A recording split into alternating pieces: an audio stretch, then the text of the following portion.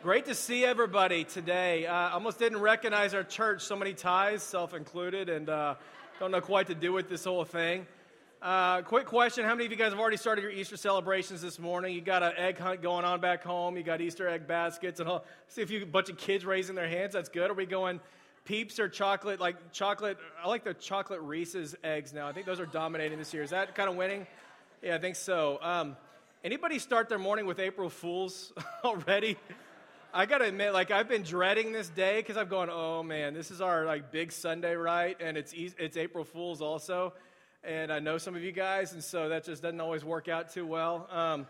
I've planted a few things around the church here for you this morning, so I hope you enjoy those. If you're looking for a last-minute surprise for your kids, I want to share this one before we get going. I found this from a lady, a mom, who was just talking about on her blog about how she was pranking her kids this year. And she took these chocolate hollow bunnies, and she injected mustard on the inside of these bunnies and then wrapped it up and put it in her kid's basket. So if you're looking for some last minute ideas for some things to do, you're welcome. You're welcome. Let's pray. I'm just kidding. It's we need some help with that one. So my mom kind of did that too. It runs in our family. My mom did that to my older brother and sister a long, long time ago, except instead of chocolate bunnies and mustard, she did, they were making candy apples, and she exchanged some apples with onions. And, that's also another great one for you this morning. So enjoy that. And kids, hope your day is awesome. So with that, I'm just going to invite you to pray with me for real this time. And we'll ask God to meet us this morning. Father, we're grateful. We're so unbelievably grateful for what we get to celebrate today. God, the privilege to be able to join with friends and family in freedom and in safety and in comfort here in North Dallas. God, you don't have to give us these things, but you give them to us anyway. And Father, we worship you. We remember that you were crucified, dead, and buried, and then all of a sudden you weren't. God, you were crucified, dead, and buried, and now there's an empty tomb, and because of that, we can have life found in you, Father. And I pray that you would do exactly that this morning, that some of us would come to believe in you for the very first time. God, we are not worshiping a God who's still stuck in the grave. We're worshiping a resurrected King of all kings and the Lord of all lords, God. And I pray that you would meet us here this morning. And I pray that you would illuminate your word. And God, I pray that you would grant faith to those who may not have it today. Would you speak to us, God? You're invited into this place. Would you come and speak to us and take center stage of everything that we do today? We love you. We praise you. We give you this morning. It's in Jesus' mighty and holy name that we pray. Amen and amen. One more time, church, it is fantastic to be back with you guys. I love Easter. I want to wish you all a happy Easter. And to all of our guests this morning, I just wanted to extend a special welcome to you. I just want to acknowledge that on a day like Easter, a lot of you are probably here doing a favor for someone that you love, right? And if you're being really, really honest, you probably have to say, church is not exactly my thing. And you've got all kinds of great reasons for that, right? Maybe you've come before and the whole thing is just incredibly boring and you've never really understood why people get so fanatical about Jesus. Or maybe it's an intellectual problem, like maybe you've got a hard time reconciling the problem of so much pain and evil and suffering in the world with this idea of a good and holy God, and that whole thing just doesn't make a whole lot of sense to you. Or maybe it's a personal thing. Maybe you've been burned at some point in the past by a church or by a person, a Christian, or a group of Christians. Or maybe you're just watching TV and you're sitting there going, okay, if that's what Christianity is like, if it's those people on TV saying those things over there and doing those different things, I want absolutely nothing to do with those things. Whatever the thing may be, just want to let you know that you have a place here. Your questions, your concerns, they're valid. We'd love to talk with you, and you're welcome to be here, and genuinely glad that you are here this morning. The Word of God is going to say that you actually chose a fantastic Sunday to be here, because I talk about this with the church. This is essentially our Super Bowl of all Sundays, right? I mean, this is the big Sunday. This is the thing that everything hangs on. I mean, Paul's going to talk about it like this in 1 Corinthians 15. Here's what the Bible is going to say about Easter Sunday. He's going to say that the resurrection, what we're celebrating here today with Easter, this is a matter of first importance. He's going to say if Christ has not been raised, then our preaching is useless, and so is your faith. More than that, we're all false witnesses about God. If Christ has not been raised, then your faith is futile and we are still dead in our sins. In other words, church, what we're doing and celebrating this morning, this is not a secondary issue. Like this isn't just an afterthought. Like this is the main issue. Opening day this past week was fantastic, but none of it matters unless you get to the World Series. Church, like everything we are doing this morning, like it hangs on this conviction that Jesus really is who he says that he is. He is the Christ, the Son of the living God. He is the Son of God. He is fully God. He is fully man. He is the perfect embodiment, the perfect definition of love, who because of his infinite love condescended from heaven. And he took on flesh, and he lived this sinless life that you and I could not live. And he willingly and purposefully went to the cross, and he suffered, and he bled, and he died. And then 3 days later, he literally and physically walked out of that tomb alive. And church, what we're saying here this morning is that that's not just a fairy tale that we like to tell. Like it's not just a metaphor for how to go and overcome really difficult things in your life. What we're saying is that if that did not literally and physically happen, then everything we're doing here this morning is completely in vain. Our faith is in vain. My preaching is in vain. My entire job is in vain. Our entire gathering that we do week after week after week, it is completely in vain. Church, what in the world are we singing about if Jesus isn't actually literally and physically alive? Right? Like what are we doing here if he's not actually alive? Why in the world would we go and have awkward conversations about Jesus if he's not actually alive? Why in the world would any of us follow a person who lived 2,000 years ago if he's not actually still alive today? Church, what the Bible says about itself is that if everything that we are doing is completely in vain, if none of what we're talking about this morning is true. But what it continues to say is that if it is true, then everything changes. It's a deal breaker. Like if Jesus really was crucified, dead, and buried, and he walked out of that tomb alive, then it means that he's just a little bit more than a prophet or a good teacher, right?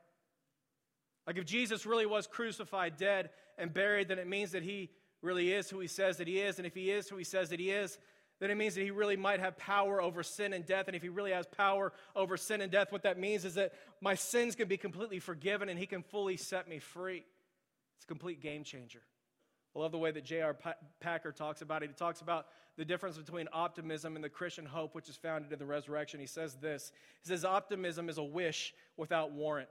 The Christian hope is a certainty guaranteed by God himself. Optimism reflects ignorance as to whether good things will actually come or not. But the Christian hope, which is based upon the strength of the resurrection, it expresses knowledge and confidence that every single day of my life and every moment beyond it, I know that the best is yet to come. In other words, church, like the resurrection, it changes absolutely everything.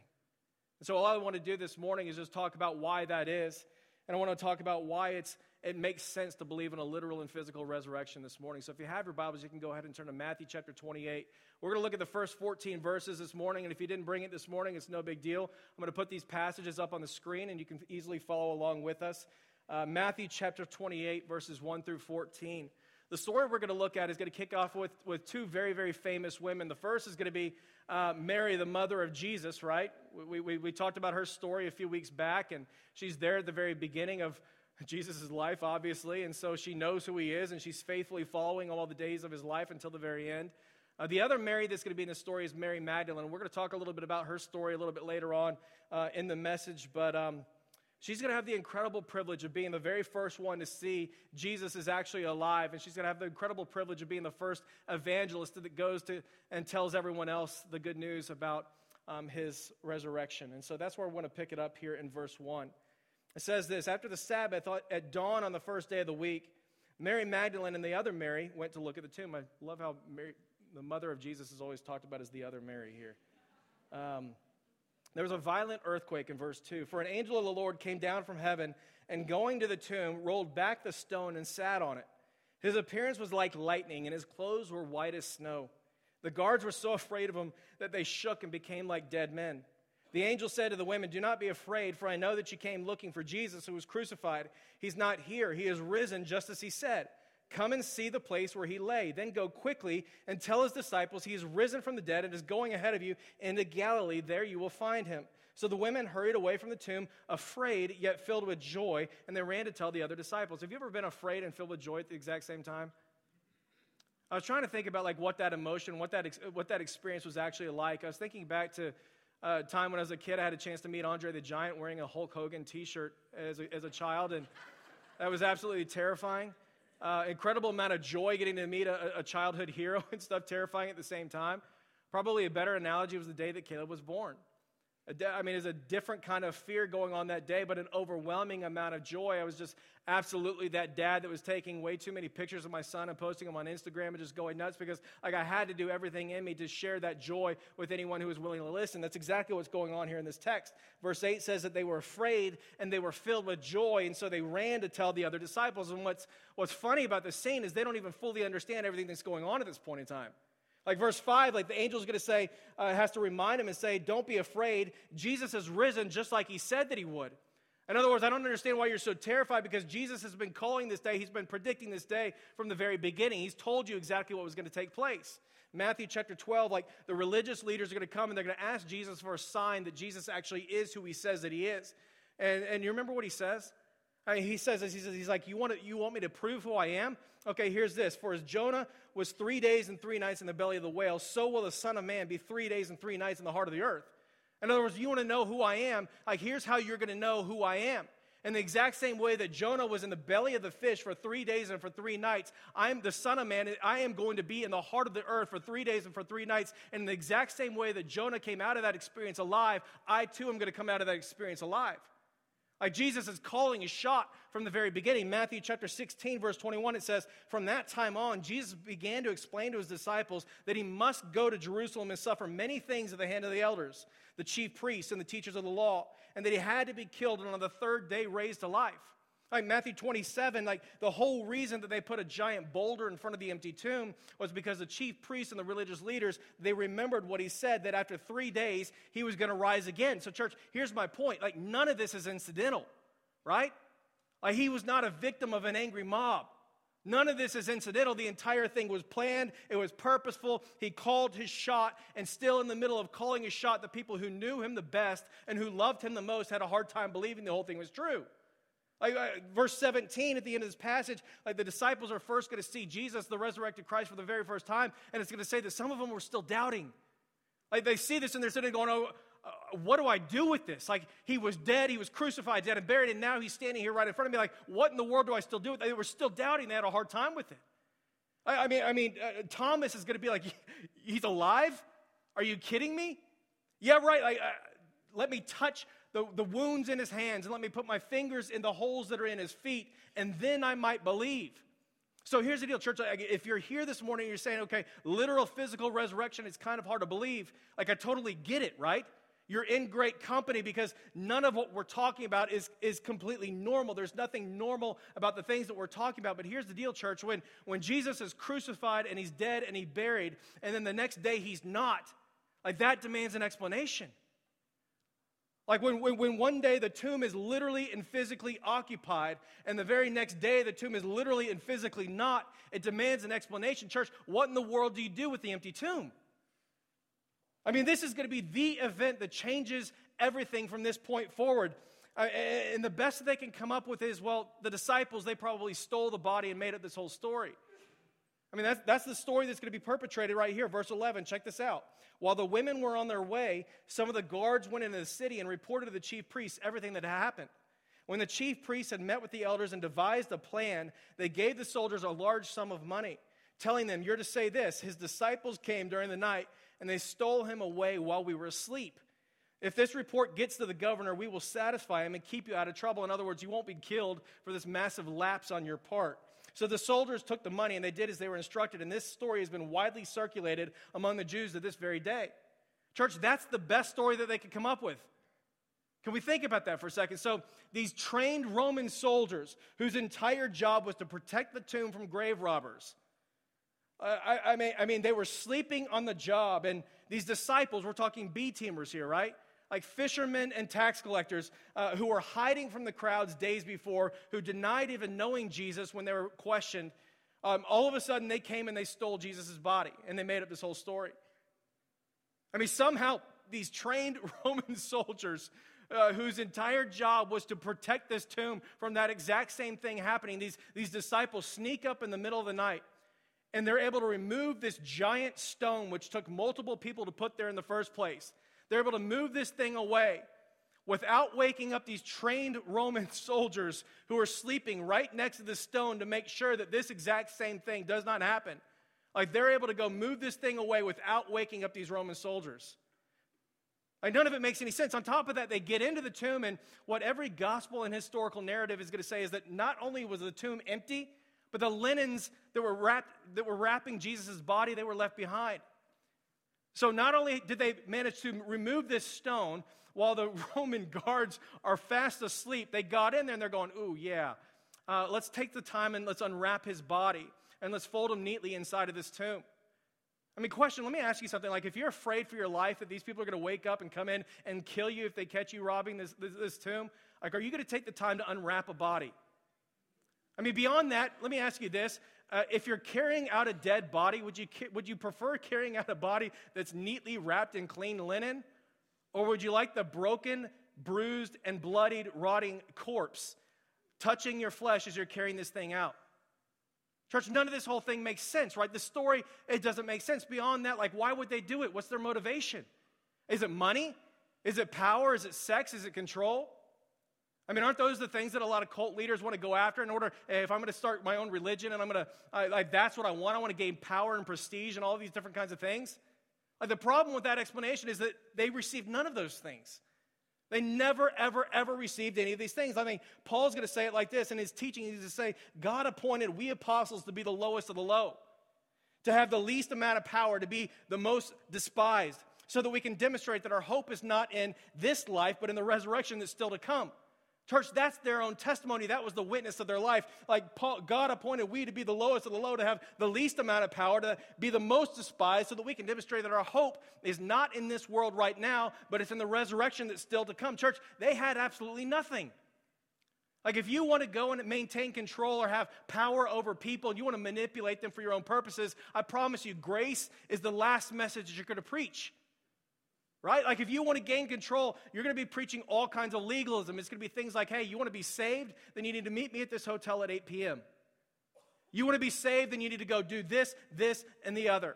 You want to be saved? Then you need to be giving this much money to me. Otherwise, you will not be saved. You do not preach grace if your goal is power, fame, money, or control, or anything of the message. They are preaching the gospel. Ephesians 2:8-9. It is by God's grace that you are saved through faith, that not of yourselves. It is a gift of God, so that no man can boast. Church, they were setting people free from the oppression of the law, not confining them to it. I love this, the description of the early church. This comes from the 2nd century, and this is from a non-believer who's paying attention to the life of the early church at this time. And here's how he describes this. He's writing back to one of the Roman emperors, and here's what he says. He says, they marry like everyone else. I mean, he's so confused by this early church gathering, and I want you to see what actually was produced in the 1st century at the beginning of the church. He says, they marry like everyone else. They beget children, but they don't expose them after they're born, meaning they don't let them die like everyone else does. They have a common table, but no common bed. In other words, everyone's welcome to their table. They're willing to share their food, but they're not willing to share their bed. They're sexually conservative, right? It's reserved for a husband and for a wife in the context of marriage. They live on earth, but their citizenship is in heaven. They obey the established laws, but through their way of life, they surpass these laws. They love all people, even people who disagree with them and hate them and want them dead. They're persecuted by all people. They're as poor as beggars, and yet they make many people rich. Isn't that awesome? Like, they're as poor as beggars. They have absolutely nothing there, but they make many other people rich. They're abused, and yet they bless. They are assaulted, and yet as they who show respect, doing good, they are sentenced like evildoers. Church, like, that's just the beginning of this description here. This is one of the most beautiful descriptions we've ever seen of a gathering of people, and that is what was produced as a result of their message. Beyond that, like, every one of the apostles and every one of the disciples are going to end up giving their life for this message that Jesus really was alive. Like, Peter is going to be crucified upside down. And a week before his death, he's going to have to watch his wife be crucified also. And they're never going to recant to their faith. Like, John is going to be boiled alive in oil, right? He's going to be boiled alive in oil, but it actually does not kill him.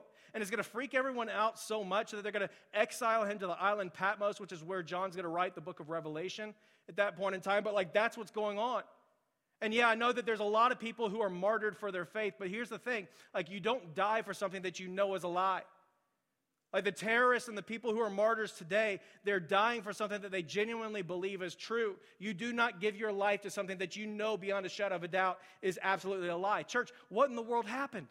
Like what's your explanation for the empty tomb? I mean, a lot of people are sitting there going, okay, well, maybe the whole thing was a giant hallucination or a dream, right? I mean, a lot of people think they just dreamed the whole thing and they saw him spiritually, but not physically. Number one, like, what party do they go to where everybody's doing that? Like, that doesn't make any sense. Beyond that, there's still the fact of an empty tomb, right? Like, that's not a dream, that's not a hallucination, and that's not a physical versus spiritual reality. Physically and literally, that tomb is still empty. Physically and literally, that body was there, and physically and literally, that body is no longer there. Beyond that, like, history is going to acknowledge hundreds of different eyewitnesses to the resurrected Christ. Like, it's not just his disciples that are giving this message that Jesus is now alive, but hundreds of different eyewitnesses. Paul's going to say the same thing in 1 Corinthians 15. He's going to say, the resurrected Jesus appeared to Peter, then the apostles, and then over 500 eyewitnesses at the exact same time, then to me, and then to many other people. In other words, it's not just a few people that are all telling this great story. There's going to be over 500 independent testimonies, all confirming the exact same thing. I mean, do we have any trial lawyers in this room? I mean, I'm not a trial lawyer. I slept at a Holiday Inn one time, and so I think I get it. But like, if you've got one eyewitness on your case, like, you've got a pretty good case. If you got 5 different people that are all saying the exact same thing, it's a shoo-in. You've won your case, right? If you got 500 different people that are all testifying to the exact same thing, seeing them at different times and at different places, like, there's no doubt about it, you've won your case. Church, like, what are we doing with the empty tomb? What's the possible explanation? I mean, some people think, okay, well, maybe he wasn't actually dead, right? Maybe he was just mostly dead, kind of like Monty Python or something like that. Like, maybe he just didn't fully die. So I'm not kidding. Like, people actually believe this. So here's the explanation, okay? After Jesus was beaten and tortured to within inches of his life, after he was hung on a cross and tortured by professional Roman executioners for hours while he's slowly suffocating, after he was stabbed in the side with a spear to confirm that he was dead, again, by professional, trained Roman executioners, after blood and water poured out of his side, which we know today is a sign that you're actually dead, because when you're dead, the blood clots and separates the water and the blood. Like, after his body was wrapped in linen and placed in a tomb 3 days later, Jesus, who has had no food and no water, somehow is able to wake up, and he's got enough strength and Chuck Norris ninja skills to be able to push this rock out of its place, which took many Roman soldiers to put there in the very first place. Then he's able to overcome and subdue the Roman soldiers, or else convince them to tell a completely different story than the one they actually told. And then he's able to go and convince the disciples of this story, and he's able to manipulate them and convince them to tell something that no one else is telling in the first century. He's able to convince them that he's actually the resurrected Messiah, and they go telling this story until their very death. And meanwhile, like, no one else in the first century is telling this story that he was only partially dead to begin with. Church, like, nothing else makes sense. What are we doing with the empty tomb? Like, something happened. He was crucified, and he was dead, and he was buried, and 3 days later, the tomb is empty. Church, what are we doing with that? Like, there's a story here in Acts chapter 5, and I love this. The Roman government is debating about what to do with the apostles. This is just after the resurrection. They're preaching the resurrected Christ. The Roman officials, like, they're ticked off about this. They're trying to find a way to put them all in prison, and they're trying to figure out what to do with the apostles. They're preaching the resurrection, and they say, there's a Pharisee named Gamaliel. He stands up and he says this. And he says, "Men of Israel, take care what you propose to do with these men. For some time ago, Theudas rose up, claiming to be somebody," meaning he claimed to also be divine, "and a group of about 400 men joined up with him. But he was killed, and all who rose up in the days of the census, but he was killed, and all who followed him were dispersed and came to nothing. After this man, Judas of Galilee rose up in the days of the census and drew away some people after him. He too perished, and all those who followed him were also scattered." In other words, like, Wikipedia is going to list about 80 different people around the time of Christ who are also going to claim divinity, much like Jesus did. And what he's saying is that Theudas did the same thing. Judas of Galilee did the same thing. They all had different followers. But when those people died, when Theudas and Judas of Galilee died, all of their followers dispersed and nothing came of their whole movement. Here's what he says. "So in the present case, I say to you, stay away from these men and leave them alone. For if this plan of action is of men, it's going to be overthrown. But if it is of God, then you will not be able to overcome them, or else you may even be found fighting against God." Church, let me ask you a question. Like, has the movement ever died off? No. Like the movement has just continued building from this time forward. He was crucified, he was dead, and he was buried. Now all of a sudden he's not, and all of a sudden the gospel completely explodes on the scene. Friday and Saturday, like the disciples could not be more depressed. Sunday comes and the tomb is empty. Jesus is alive. There's over 500 people seeing the exact same thing. The disciples do a complete 180, and this becomes the event that sparks the greatest revival that the world's ever known. Church, what else are you going to do except go and tell the world that Jesus is actually alive? Like at the end of chapter 28, he's going to go and he's going to meet his friends and he's going to reveal himself to them. And that's when he gives the Great Commission. Go into all the world, make disciples of all the nations, baptizing them in the name of the Father, the Son, and the Holy Spirit. And remember, and teaching them to observe everything that I've commanded you to do. And remember, I'm going to be with you always. He didn't even have to tell them that. Like as soon as they're realizing that he is who he says he is, they were bursting at the seams, ready to tell everybody who was willing to listen. I mean, in Acts chapter 1, he's going to have to remind them, he's going to say, okay, I want you to slow down. Like, I know that you're so convinced I'm actually alive. I know that this whole thing is overwhelming, but you actually need to slow down and need to wait on the Holy Spirit so that he can bring power to the ministry that you're about to begin with. Like, they cannot wait to tell everybody about the resurrected King. Church, what in the world would you do if you were there at the empty tomb? Like, what else is there to do? If you're there, you're Mary, and you're going and you're saying, oh my gosh, the tomb was filled, now it's not. Like, what else are you going to do? Like, what would you do if you were Thomas and you had the opportunity to put your fingers in the holes where the nails were in his hands? Like, what else are you going to do? You've got to understand at this point in time, like, all of their hope is transitioning to confidence at this point in time. Everything that they hoped would be true about Jesus, it is transitioning to complete confidence. They're staring at Jesus and they're going, you've got to be kidding me. This whole thing is true. Like, what do you do with the resurrected Christ? Everything that he's been saying about himself, it's actually true. We thought it would probably be true, but all of their hope is now transitioning into confidence. They're beholding his beauty. They're seeing him alive. And everything's starting to connect, and they're going, oh my gosh, like if he's standing here and he really is alive, then it means that he is who he says that he is. And if he is who he says that he is, then it means that he really does have power over sin and death. And if he really does have power over sin and death, and this means that everything that he's been saying about himself is absolutely true. My past no longer has to define me. My present can be fully redeemed, and my future can be eternally secure. Like everything at one moment, everything is coming together, and all of their hope is now turning into profound confidence based upon the resurrection of Jesus Christ. Like Romans chapter 4, Paul's going to explain it like this. He's going to say, he was delivered over to death for our sins. And he was raised to life for our justification. In other words, none of this was incidental. Like his crucifixion was not an accident. He was not just a victim of an angry mob. The entire thing was planned, church. Like we were lost and we were completely dead in our sins. And God is infinite in his love and his mercy. It's why he sent Jesus. He's going to say that the wages of our sin is death, meaning because we've sinned, we deserve physical death and eternal separation from God. So Jesus willingly went to the cross for our sins as a substitute for the penalty of our sins. But the incredible news is it says that he was raised to life for our justification. So he didn't just leave it there. He was also then raised to life for our justification, meaning because he was able to conquer sin and death, you and I can actually be declared righteous before a holy and righteous God. That's what justification means. When you're trying to justify your behavior before a boss or a spouse or a friend or something like that, you're trying to explain to them about how you're actually right when they think that you're wrong. That's what justification is. Like, how in the world do you do that before a holy and perfect and righteous God? I mean, are we really going to sit there and say, okay, well, God, I was better than probably 51% of the rest of the world? And how are you defining that? Well, according to how I define my own goodness, right? Like, is that really the standard? Is that how you're going to justify yourself before God? Like, it makes no sense. I feel like I was a pretty good person. How are you judging that?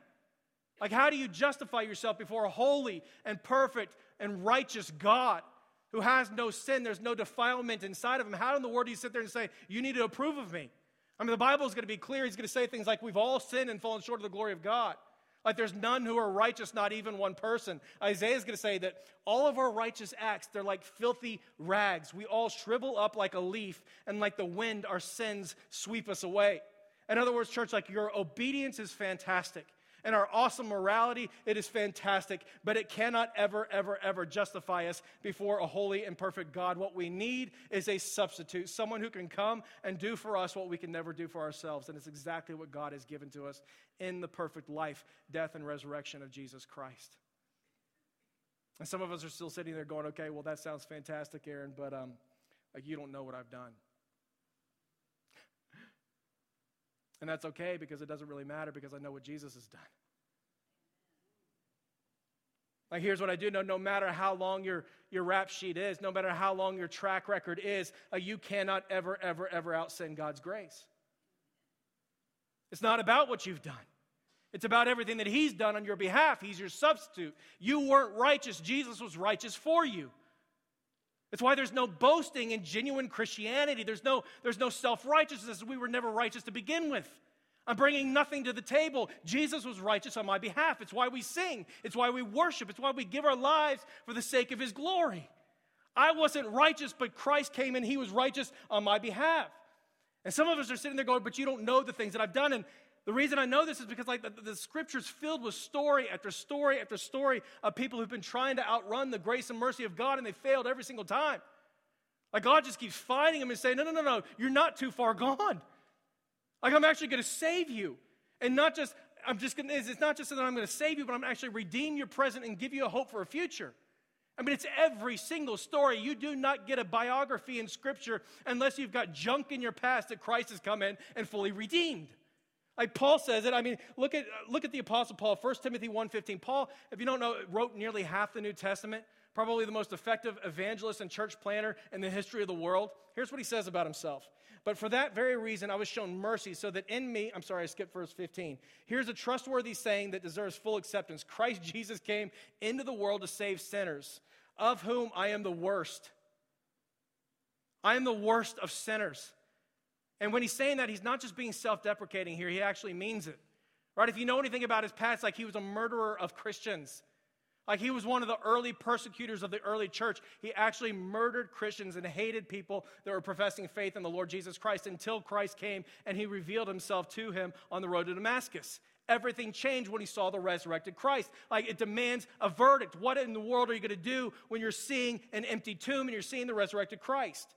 He's going to continue in verse 16, and he's going to say, for that reason I was shown mercy, so that in me, the worst of sinners, Christ Jesus might display His immense patience as an example for those who would believe in Him and receive eternal life. You think that you're too far gone? I promise you, you're not. You can't hold a candle to the things that Paul has done. Church, you cannot out-sin God's grace. Like Peter, I mean, just look at Peter. 3 days earlier, he is denied even knowing Jesus. And this is his track record, right? I mean, one day he's just like 1,000 miles per hour. I'm all in, God. I'm willing to walk on water with you. And then all of a sudden, oh my gosh, I'm sinking. I'm there. I'm going to defend you. And now I want to kill this man who's trying to take you. Like, that is Peter's story. He's denying that he even knows Jesus. You remember that how Jesus restores him in John chapter 21? This is immediately after the resurrection. And can you imagine, like, the first time that Peter has a conversation with Jesus after the resurrection?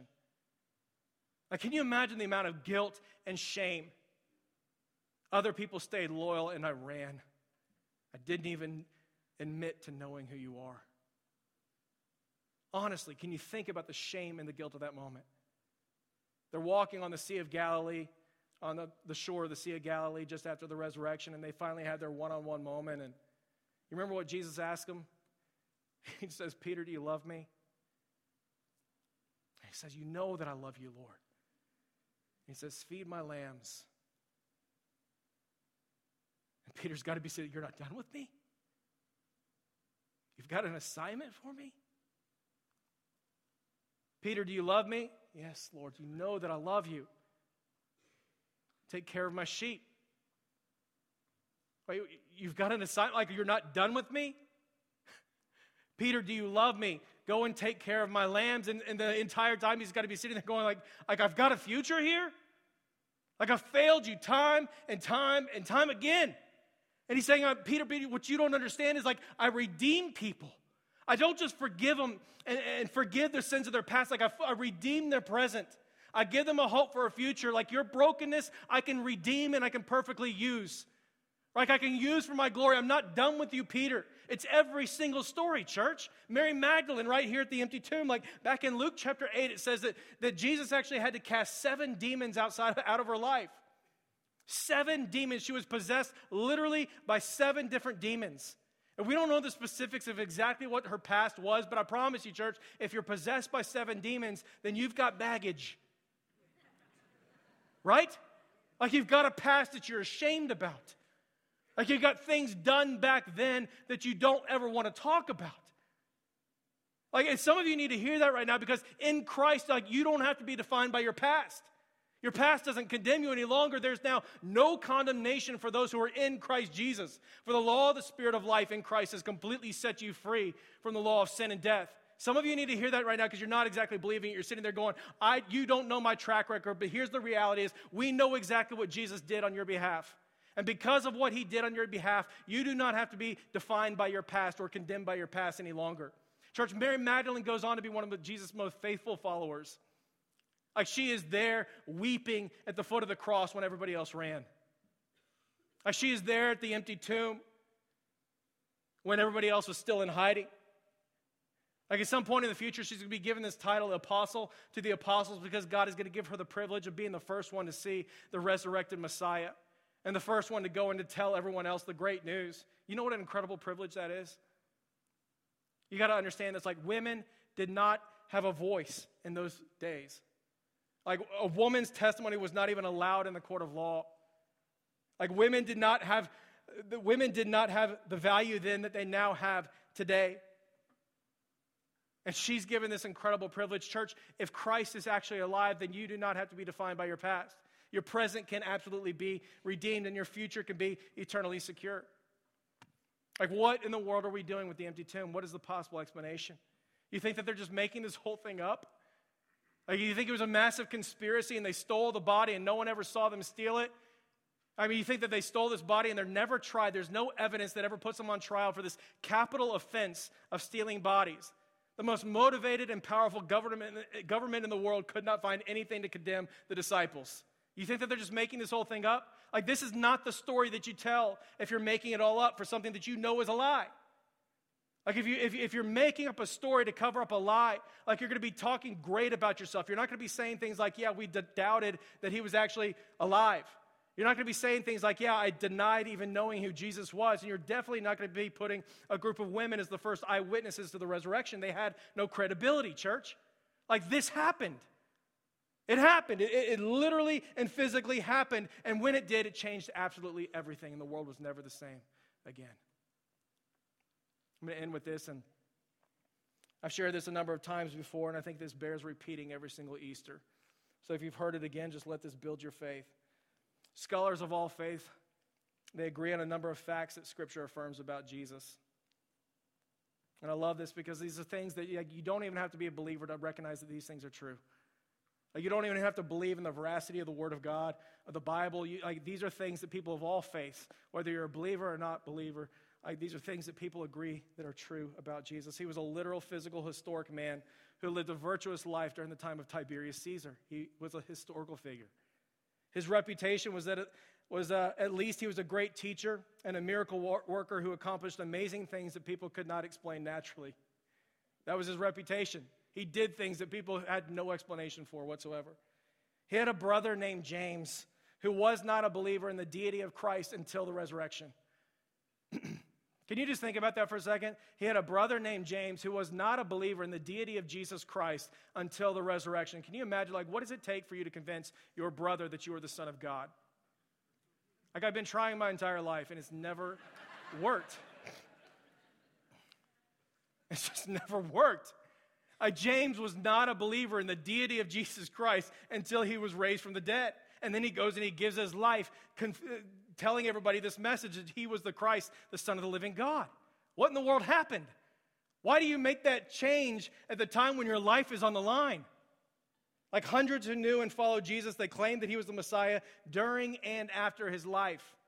He was crucified under Pontius Pilate on the eve of the Jewish Passover because he claimed that he was the Messiah.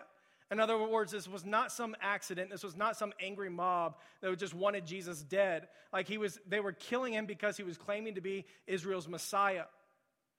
Darkness fell over the earth, and an earthquake occurred roughly at noon when he died. His disciples were devastated and depressed when he was crucified, meaning they weren't off in a cave somewhere plotting about how to start a brand new religion that would give them all kinds of power, fame, sex, and money that they would never actually receive. Jesus was buried in a tomb by an unbelieving Jew named Joseph of Arimathea, who was a member of the Jewish Sanhedrin, meaning it's kind of like a Jewish Supreme Court, if you will, meaning that this was not some conspiracy. He wasn't a friend of the disciples or part of a plot. Roman guards protected that grave. 3 days later, the tomb was empty. No body was ever found. The disciples were never tried for robbing a grave, and the disciples did a complete 180. They claimed that he rose from the dead. The common day of worship moved from Saturday to Sunday in recognition of the resurrection. They spent the rest of their lives spreading this message, and all would eventually die for that message. Church, that couldn't even happen during Watergate. Trained military men taught to defend this office buckled under the pressure because they knew what they were talking about was a lie.